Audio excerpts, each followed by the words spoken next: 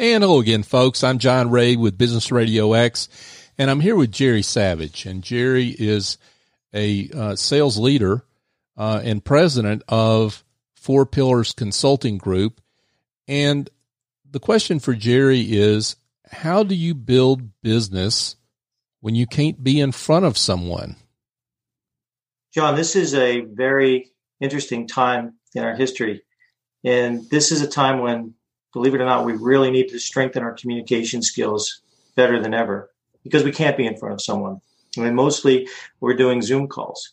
And so it's very difficult to build relationships. And one of the ways that you need to do that is that you need to be very observant about who you're speaking to, how they're speaking to you, and how you're responding to them.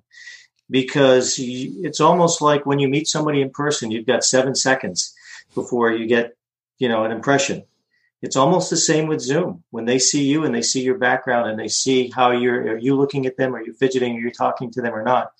You really need to pay attention and focus on them, because when people can tell whether you're genuinely interested in them or not. And so the biggest thing that you can do to move your sales process along is to show them that you're genuinely interested in them, that you're focused on them, you're listening, and you're responding to the things that they ask and speak about. Great advice, Jerry. Thank you.